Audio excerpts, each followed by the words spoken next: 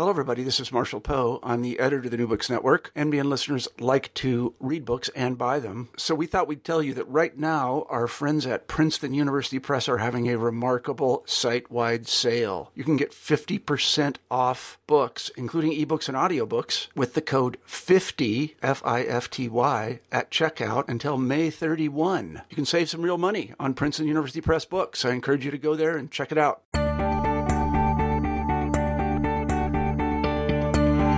Hello, welcome to New Books in Psychoanalysis. This is Christopher Bandini. I'm going to be speaking today to Dan Shaw, who is the author of Traumatic Narcissism.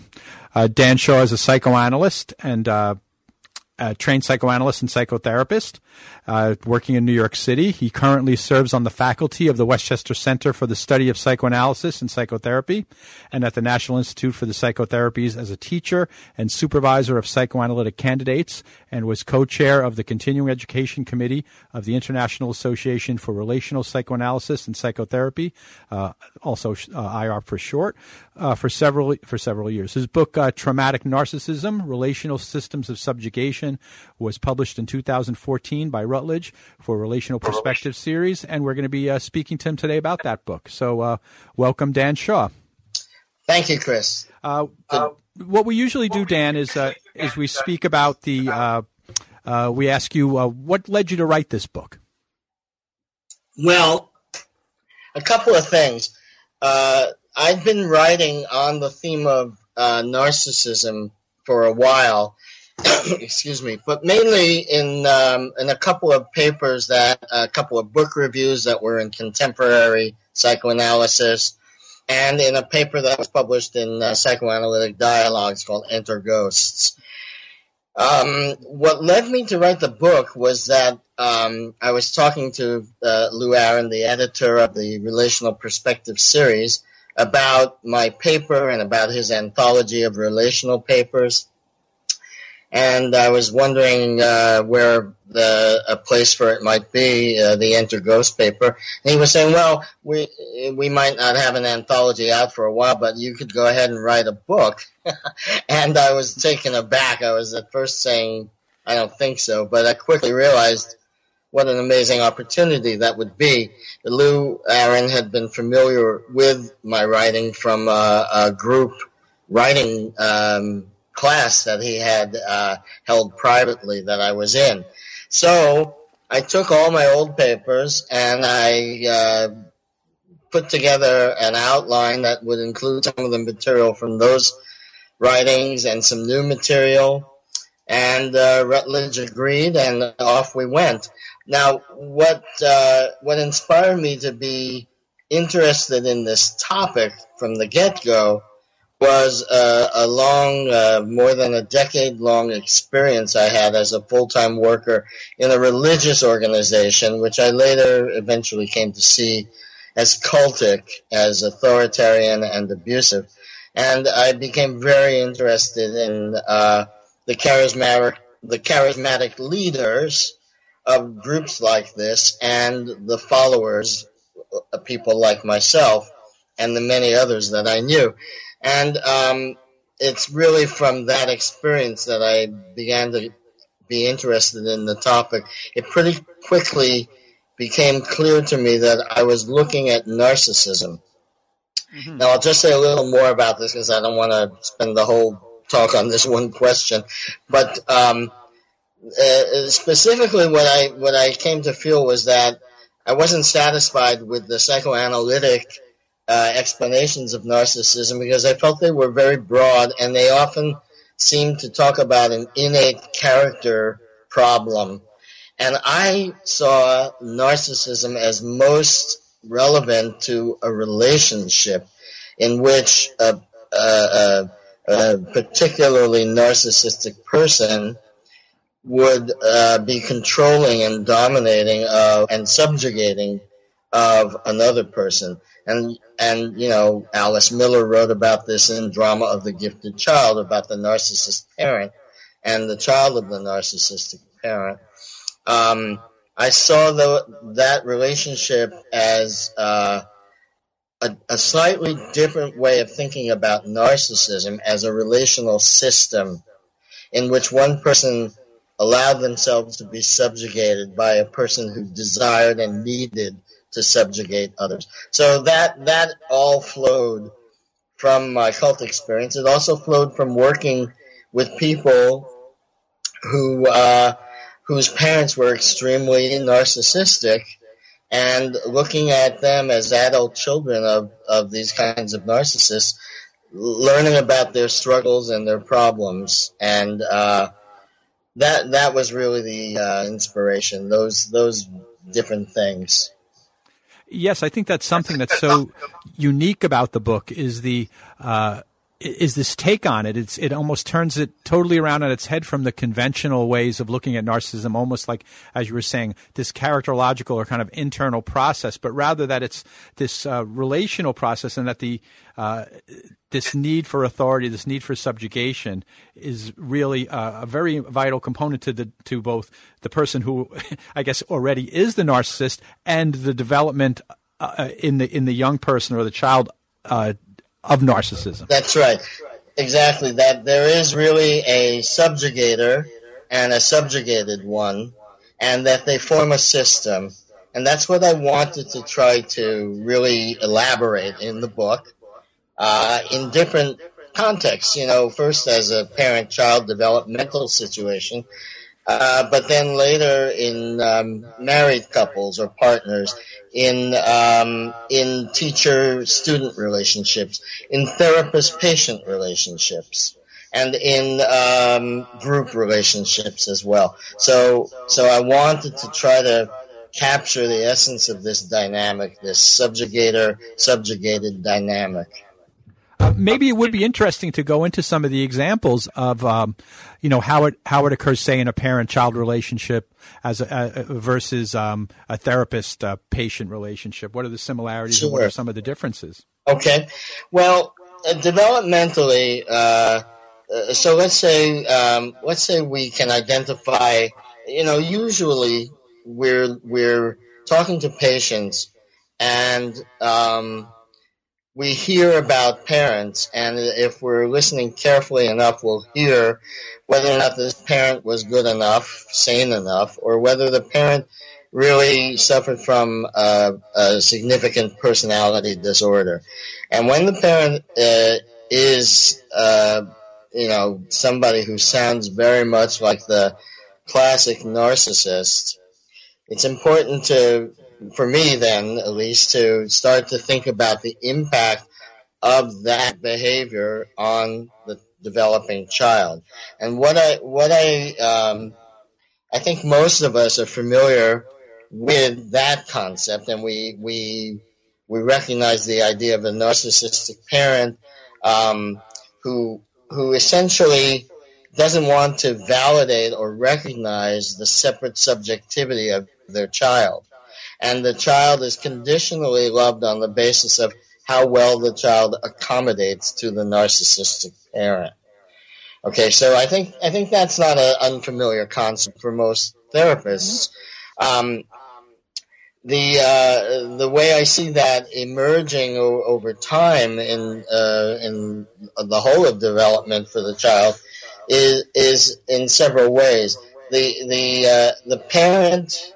The essence of the narcissistic relationship in this case in development is that the parent needs to always feel in control, and in some ways is always feeling threatened by the possibility of another being separate.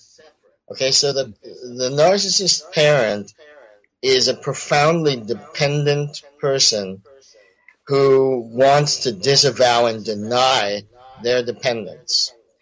Now, a child is born completely dependent, right? And has no choice but to be dependent. What the narcissist parent wants unknowingly, unconsciously, is for the child to feel unusually dependent to the extent that the parent will have total control over the child. And this parent does not want to see the child develop and differentiate and individuate, because that means that the child gains independence and gains a sense of their own subjectivity and their own separate validity as a person.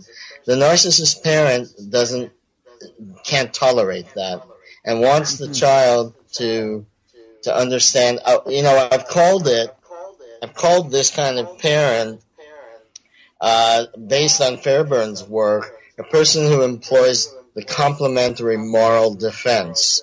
So let me explain that for a little bit. We know about Fairbairn's idea of the moral defense, wherein the child of a bad parent takes on the burden of the badness and feels himself to be bad so as to preserve a fantasy of a good parent, because that's a more secure situation than for the child to feel innocent and recognize they have a bad parent. When you're completely dependent, you're not the guilty one, the parent is. What do? You have no place to go with that. So if you make yourself bad, employing what Fairbairn termed the moral defense, and you can preserve the parent as good, and you can have some hope that you could find a way not to be bad so that the parent will love you. Okay? Now, this parent, in my view, is employing a complementary moral defense. In other words, that parent is claiming all the goodness and disavowing any badness. So the child is taking the burden of all the badness on itself. The parent is taking all the goodness. It's a complementary situation.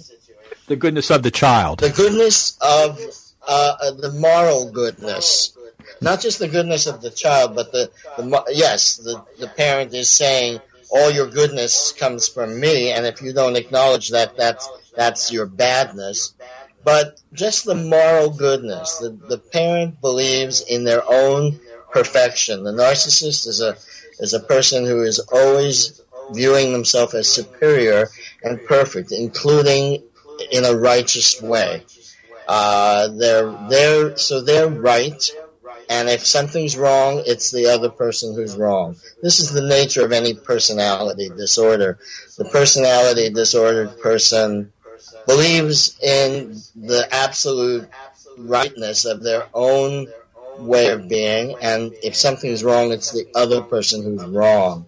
So the parent takes all the goodness unto himself. I'm always right, I'm always good. When there's a problem, it's because you're bad. And the parent, in other words, coerces the child into employing the moral defense that Fairbairn describes. So that's a little bit of a different take on Fairbairn's idea. I just think it fills it out. It talks about both sides of that relationship. So the narcissist parent has claimed all the goodness, all the rightness, all the righteousness. Anything that's wrong is the child's fault. And what the narcissist parent can't bear is the child's separate subjectivity. The narcissist parent wants to be in control of the reality. And if the child's reality differs, the narcissist parent invalidates the child's reality. So the child learns, as Winnicott said, to accommodate, or as Bernard Branchap says, to pathologically accommodate to the parent. But it's the parent that's pathological here. That's my point. And there are pathological parents. Some people get upset. Why are we bashing parents? Well, some parents are extremely abusive and destructive, not merely through violence or sexual acting out, but through invalidating and non-recognition of the child's separate subjectivity. That's an act of violence, in my view. And so this child has a choice when they grow up. Not really a choice. They tend to go into one of two directions. One, they refuse to accept the badness. At least they consciously say, no, I'm not the bad one.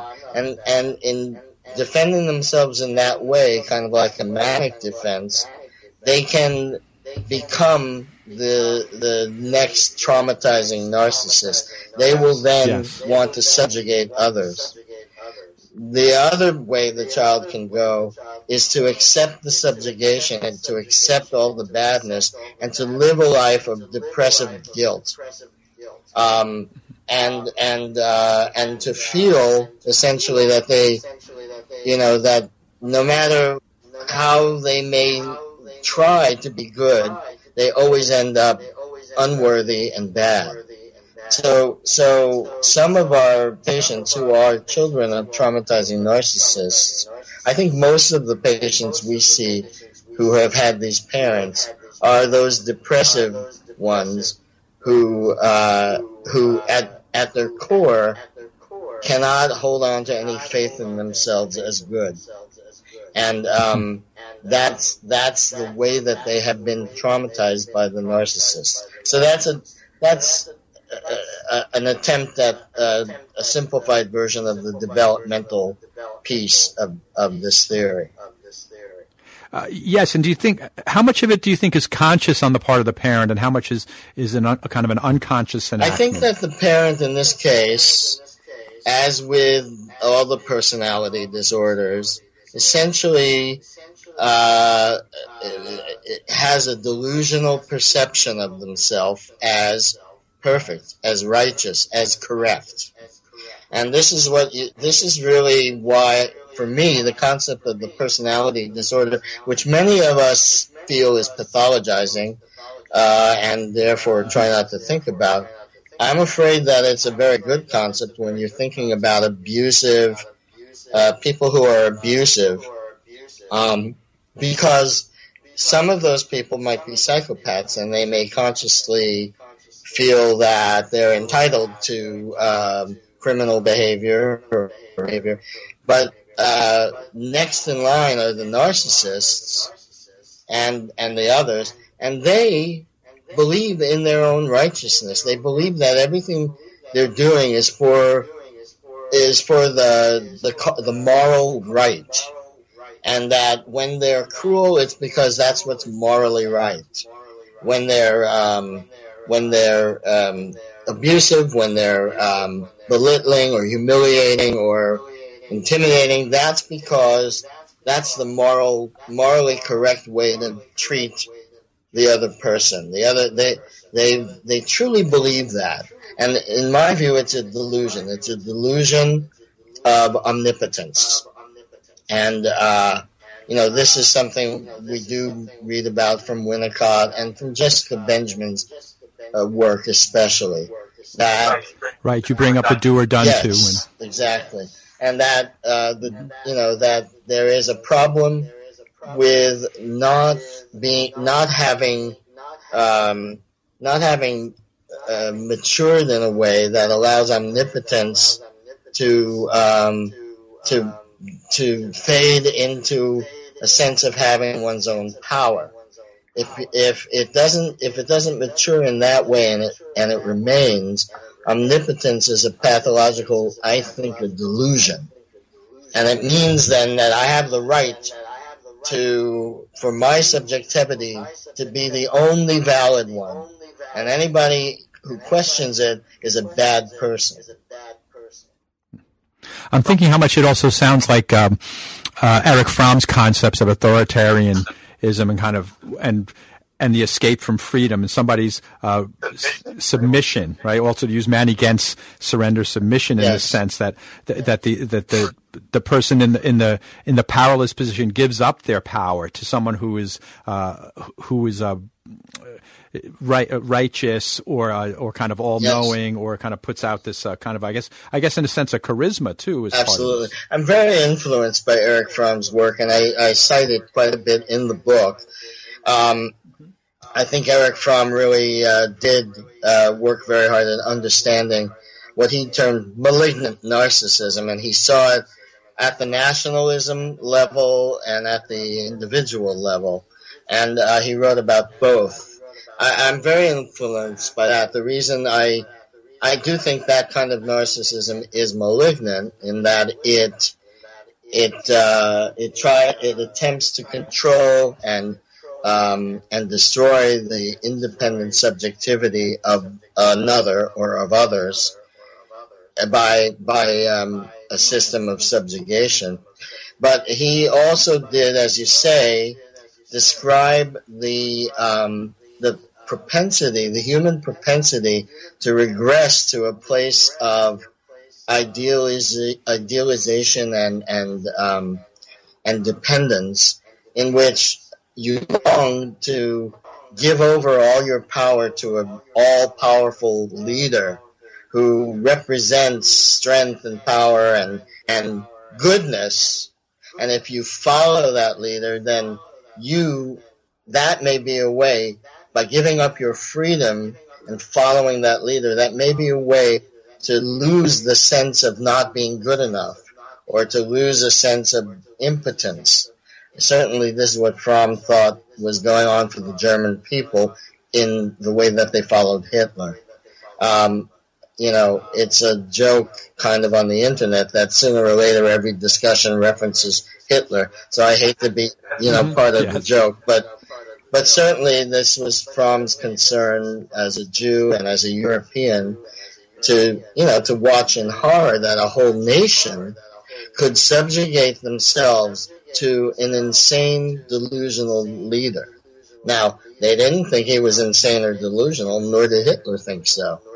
They thought that they were absolutely the master race. The highest possible choices were being made, the most righteous, the most, Robert J. Lifton wrote a book called Destroying the World to Save It, about the Japanese guru Om Shinrikyo. But the same applied in Nazi Germany. This was the plan. We're going to destroy this one race so that this master race can rightfully take its place and the world can be purified. But this is also, by the way, what happened in chapter 3 of my book. I write about a psychotherapy cult that was quite notorious in New York for many years. Yes, the Sullivanians. The Sullivanians, the people who ran the Sullivan Institute, which I always am careful to say in no way was or is connected to the White Institute. Even though Sullivan was at the White Institute, this was a complete split-off, non-related institute run in the city as a communal, as a psychotherapy commune. And it was run along the same lines as Fromm described. Very successful, well-educated people took orders from their therapists, and the therapists took orders from the top therapists, and the orders were very specific about how to live, what to wear, where to go, who to sleep with, and basically the commands were to sleep with as many different people as possible, how to be a parent, which meant give your children away to somebody else to raise because you're going to destroy them and create a neurotic child if you try to be their parent. So small children were sent off to boarding schools or given to other people in the commune to be raised and separated from their parents. I mean, the degree of control of the leaders was extraordinary, and the degree of sexual boundary violations and other ethical violations was extraordinary. And this was all happening in New York City in the 60s, 70s, 80s. It finally died off in the 90s when the main leaders died. But it's a perfect example of the relational system of the traumatizing narcissist, in this case, in a large group. Yeah, well, I think this idea of the traumatizing narcissist is so central because the after effects of being involved in this kind of what I'll call a narcissistic dyad, for want of a better term, is kind of leaves so much in its wake in terms of the trauma that's continuing. I think you speak to this in the book in terms of dissociation. Exactly, as well. It is like any other kind of relational trauma. The outcome is always a tremendous degree of dissociation. Now, even more To be more specific about what the trauma for the follower is, for me, it's the abdication they have to abdicate their own subjectivity. They have to disclaim and even despise their own subjectivity, and replace it by being the person that they are commanded to be by the narcissist. Now, if the narcissist were, I suppose, a saint, perhaps, maybe that would be helpful to people who followed. They would perhaps find themselves in deep ways and be themselves. But the narcissist doesn't want other people to be themselves. The narcissist wants them to be subjugated to him or her. The narcissist wants them to live in such a way that the only thing they concern themselves with is whether or not they are pleasing the narcissist. And to live that way, to abdicate your own subjectivity, may feel as though it's voluntary.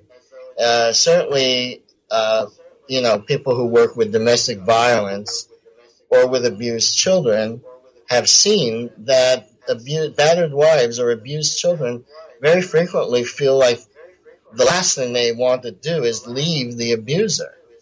They feel like they're there voluntarily. They feel like the abuse isn't so bad. They'll minimize it. They'll claim the abuse is really their fault. And this is another example of what I would call the traumatizing narcissist relational system. Absolutely. So the trauma is both the loss of one's own subjectivity, one's own sense of oneself as a separate, valid person, and the loss of the ability to have intersubjective relationships, by which I mean relationships in which both persons are allowed to exist as separate, valid subjects, and one person isn't being made the object of the other. Again, this is very based in Jessica Benjamin's work, as best as I understand it, and in which she describes the relationship of do or done to, the breakdown of intersubjectivity, and that is what that breakdown of intersubjective relatedness, and being made to live a life in which you always have to see yourself as below the other person. That's traumatic, and we see patients who. There's another aspect to this, which I also would credit Sheldon Bach for really elaborating in his work, and also Lou Aaron in certain papers. Where we see people who seem to not be able to feel themselves as a fully subjective being.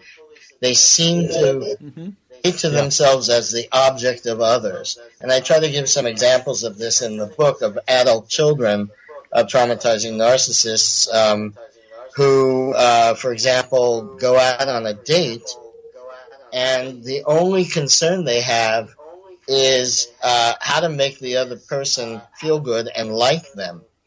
They are unable to identify whether or not they actually like that person, because they're just viewing themselves as serving as an object for the other person, so that the other person is supposed to figure out what does that person want to hear, and what do they want to think, and how do they want to feel, and how do I deliver that.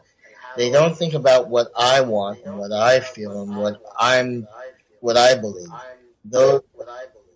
Yes, you have some wonderful examples in the book about how you work with the development of this subjectivity. and also your use of yourself in bringing this about, and some very dramatic transformation. Yeah, well, part of the book. There's been some successful work there for sure, and there are also times when I have been very disappointed and not being able to allow. For example, I'll start with an example of disappointment that I use in the book. A woman who came to see me, a young woman who was living with her boyfriend, who was a very strong, big cop and very dominating, and she was a very tiny, petite woman and very submissive. And when she came to see me, she could barely speak without crying and choking on her tears. And it seemed as though anything she tried to say to her boyfriend always led her to start to cry and start to, be unable to speak. And I began to try to help her with her fear and work with her on what it was she was trying to say, and giving her ideas about how she could try to bring out her thoughts and feelings more clearly and engage in a dialogue rather than always collapsing in a kind of resignation to letting the other person have their way. So that seemed to be developing as we worked together. But then we ran into a hitch. She was describing growing up with parents who were very punitive, very moralistic, very religious, and very punitive of what they saw as immoral behavior, which usually was, the kid not being respectful or polite enough. And she and her sister would be sat down on a piano bench, the parents seated at a table before them. They would be asked to say what they did wrong and spell it out in detail. And then if it were a lesser offense, they would be made to hold a bar of soap in their mouth. And then she told me that when it was a more serious offense and the parents were angrier, they were made to hold liquid soap in their mouths. So I was aghast at this. I was aghast. I didn't want to give too much away, but I couldn't help it. And I at some point said, is that something you think you might... I said, do you think that was abusive? And she seemed to be defending the parents. And I said, well, do you think it's something you would do to your own child? She said, maybe I would. So I was a little taken aback, and I we were toward the end of a session there, and we ended, and I later heard from her by email that all of a sudden there was too much going on at work and she would not be able to return. And I made many efforts to reach out to her and try to speak with her about that, and email and so on, and to no avail. And my feeling was that the indoctrination she had received into the authoritarian way of being, where somebody is stronger and more right and somebody else submits, that was just a paradigm that wasn't going to shift so easily for her. And certainly she was going to leave me before she was going to leave the dominating boyfriend, or before she was going to recognize the parents' behavior as in any way abusive. So that was an example of a disappointment in the work. But there are good examples as well that that are very gratifying, clearly, because it really is like it's a very difficult transformation to make. If you've been used to being, I like Brandchap's phrase, pathologically accommodating all your life, so that you almost can't even know your own desire or your own, and certainly don't feel like you have your own agency, because everything is dependent on the other. It's very difficult to imagine another way of being. And so I'll talk to somebody and I'll say, well, what was that like for you when you were with your family? And they'll say, well, my wife thought it was really this and that. And I'll say, oh, that's what your wife thought. I was wondering what you thought. Well, I think we felt it was so and so. In other words, that person doesn't feel somehow in touch with their own internal experience, and the experience is articulated only through someone else's framework. So I'll note that, for example, as one of the things that'll happen. I'll say, you seem not to be able to feel comfortable just to say, well, I feel such and such. And sometimes I'll hear, I guess I don't know what I feel. Or did you like that girl you dated? Well, I think she liked me, will be the answer. I say, yeah, but did you like her? And, I'll say, wow, it's like you don't know how you feel. All you can focus on, it seems, is what they might be feeling. And little by little, we'll begin to talk about the ways in which, this is a kind of self-objectification. And very typically, we'll find in the background, developmentally, a very narcissistic parent whose control of the subjectivity was so great that it was the only subjectivity exists in the other person, and that patient before me only knows himself as the object of the other. Now, I don't know if that gets into the kinds of examples you were mentioning.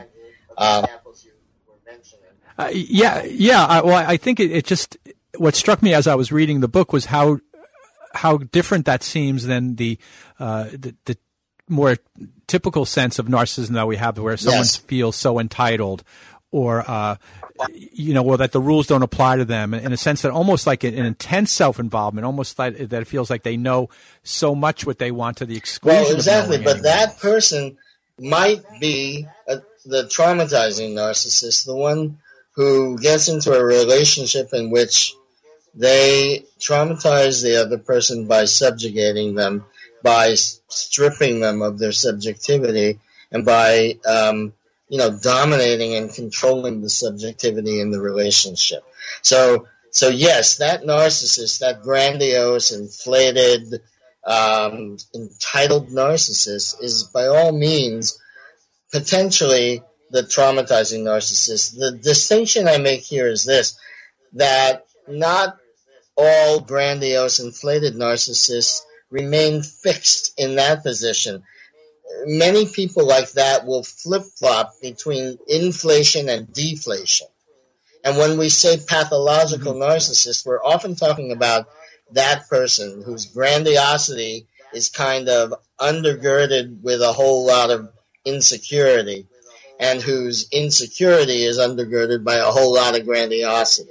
That more or less defines, in an oversimplified way, what we call the pathological narcissist.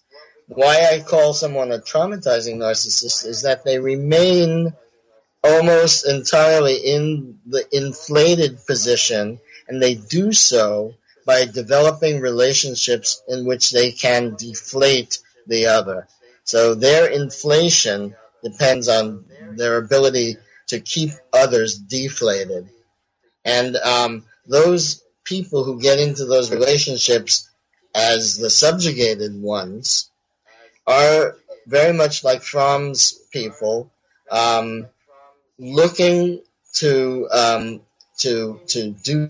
find the antidote to a sense of powerlessness, to a sense of weakness. This is why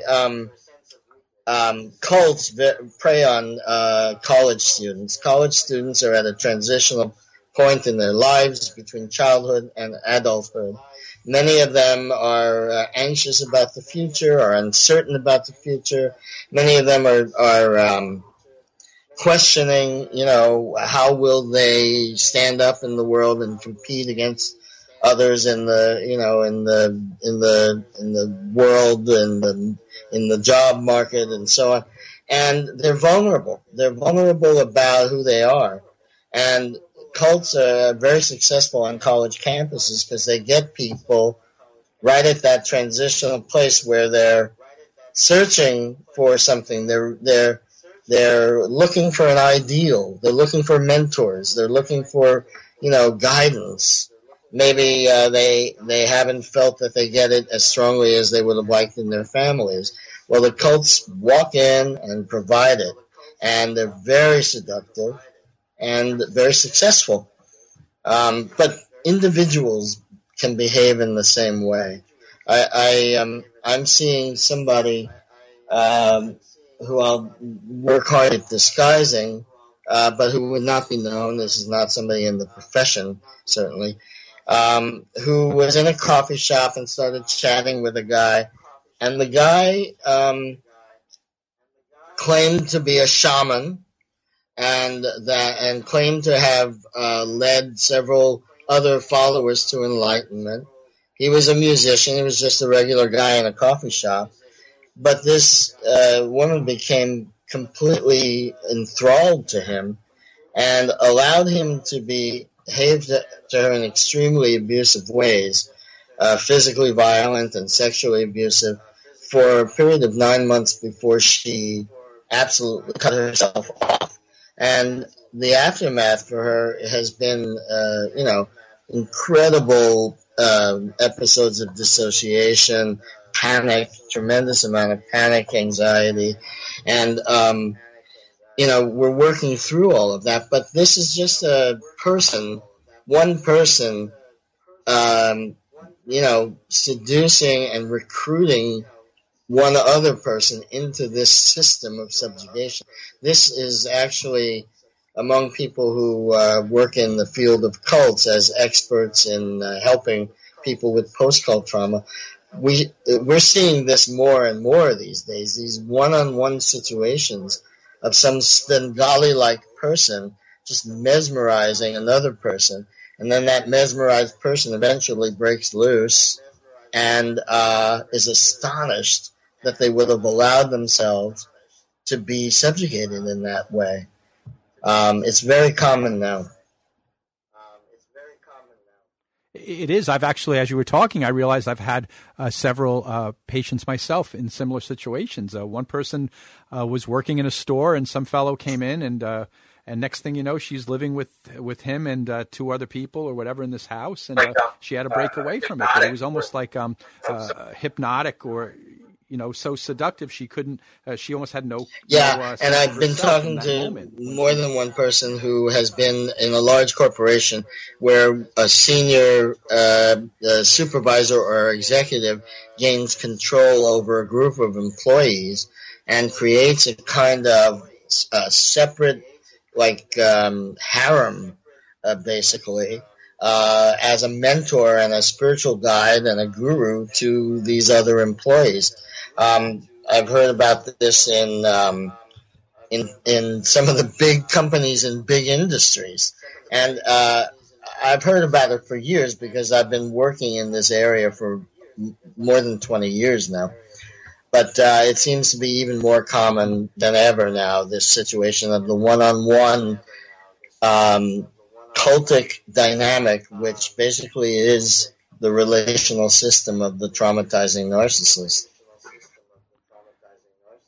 Well, maybe in the time that we have left, we can kind of segue naturally into what that means in our profession and maybe in institutes or training, if you have any thoughts about those particular settings. I did want to, when I spoke about the Sullivan Institute in the book, I wanted to be clear that the problem of controlling narcissistic therapists has been with us all along since the beginning.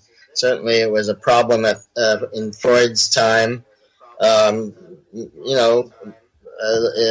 people feel that Freud himself was more narcissistic than was good for him, and that he was unable to tolerate the separate development and maturation of his disciples. As soon as they differed from him in any way, they tended to get exiled and excommunicated. But violating therapists are studied very, very well by Andrea Salenza and Glenn Gabbard and others. And I've worked with many people who've come in and told me about a previous therapy in which they were profoundly controlled in a very microscopic way by the therapist. Some really horrific tales where the therapist believes that they're so brilliant and so righteous that they have no boundaries that need to be respected and no ethical norms that they need to consider because they're completely above that. And they're able to really financially and sexually and emotionally control sometimes large groups of patients. There's quite a few situations like that in our profession as we speak, and they go largely unnoticed. Well, I was thinking of the examples of Eugene Land. I think it was Eugene Landy who worked with Brian Yes. Wilson, and also in the Yes. film Some Kind of Monster, where the therapist moved in, and how we're kind of enthralled by it at the same time repulsed. That there's an interest. Yes, in it's all true. controlling That is a character. Also, Running with Scissors portrayed a character like that, and there have been many others in films, and so there's that, and then there's the training situation where candidates are supervised, and I devoted a chapter to that situation. Taking the risk of giving some examples in my own training of what I felt was narcissistic behavior on the part of supervisors. And it's not that this hasn't been thought about or talked about, but the truth is the literature focuses a lot more on the narcissism of candidates than it does on the narcissism of supervisors or training analysts, which I think is unfortunate. Interesting, right? Because candidates are in a situation where if they're not happy with the training analyst or with the supervisor, it's the power dynamic is such that the candidate can easily be labeled too narcissistic and be coerced basically into accepting that there's the only pathology is theirs. And the truth is that supervisors and training analysts can be narcissistic as much as anybody else. I think everybody who's been around long enough pretty much knows that. I'll put it that way. However, there's a difference. I want to talk about a slight difference between somebody who's just sort of narcissistic and somebody who's a traumatizing narcissist. So maybe the best way I can talk about that is in terms of an organization that has a goal in mind. Let's say somebody's running an organization that's meant to, raise money for, feeding the homeless. Okay. Well, somebody could set up that kind of an organization. Actually, an organization was developed by Werner Erhard back in the 70s called that was supposed to end world hunger. And so somebody could set up that organization, and that could be the goal. And in one case, the person could be a very charismatic and narcissistic leader, and a lot of money could be raised and a lot could be spent on feeding the homeless. In another example, the narcissistic, charismatic leader could set up that organization, and most of the money would be spent on him, not on the stated goal of the organization. So being narcissistic or charismatic it doesn't necessarily mean that you're going to subjugate other people entirely for your own benefit. You can be quite a narcissistic person, but actually, actually run a group that actually achieves its goals. It's when the only real goal is the self-aggrandizement of the leader that's when you're looking at a traumatizing narcissist. Right. Yes, there is healthy narcissism. Absolutely. Look, I suddenly had the chance to write a book, and it's easy enough for me to sit there thinking I'm too stupid for anybody to want to read what I have to say. It's easy to go there. It's easy to say this isn't going to be good enough. I'm going to get, On the other hand, it's a little more difficult for me, but I had to do it, to say I'm going to say what I want to say. I'm going to say it how I want to say it. I'm going to actually be real about what's true for me. I'm going to write it out. I'm going to put it out there, and maybe somebody will be interested. And, that was me having to pull my narcissism together enough to be able to feel like I could write a book that would be worth reading. Otherwise, what's the point of writing it, right? So, yes, that kind of healthy narcissism is something I certainly recognize. And often with adult children of traumatizing narcissists, that's exactly what's missing for them, is the ability to own and claim their own talents and strengths and power.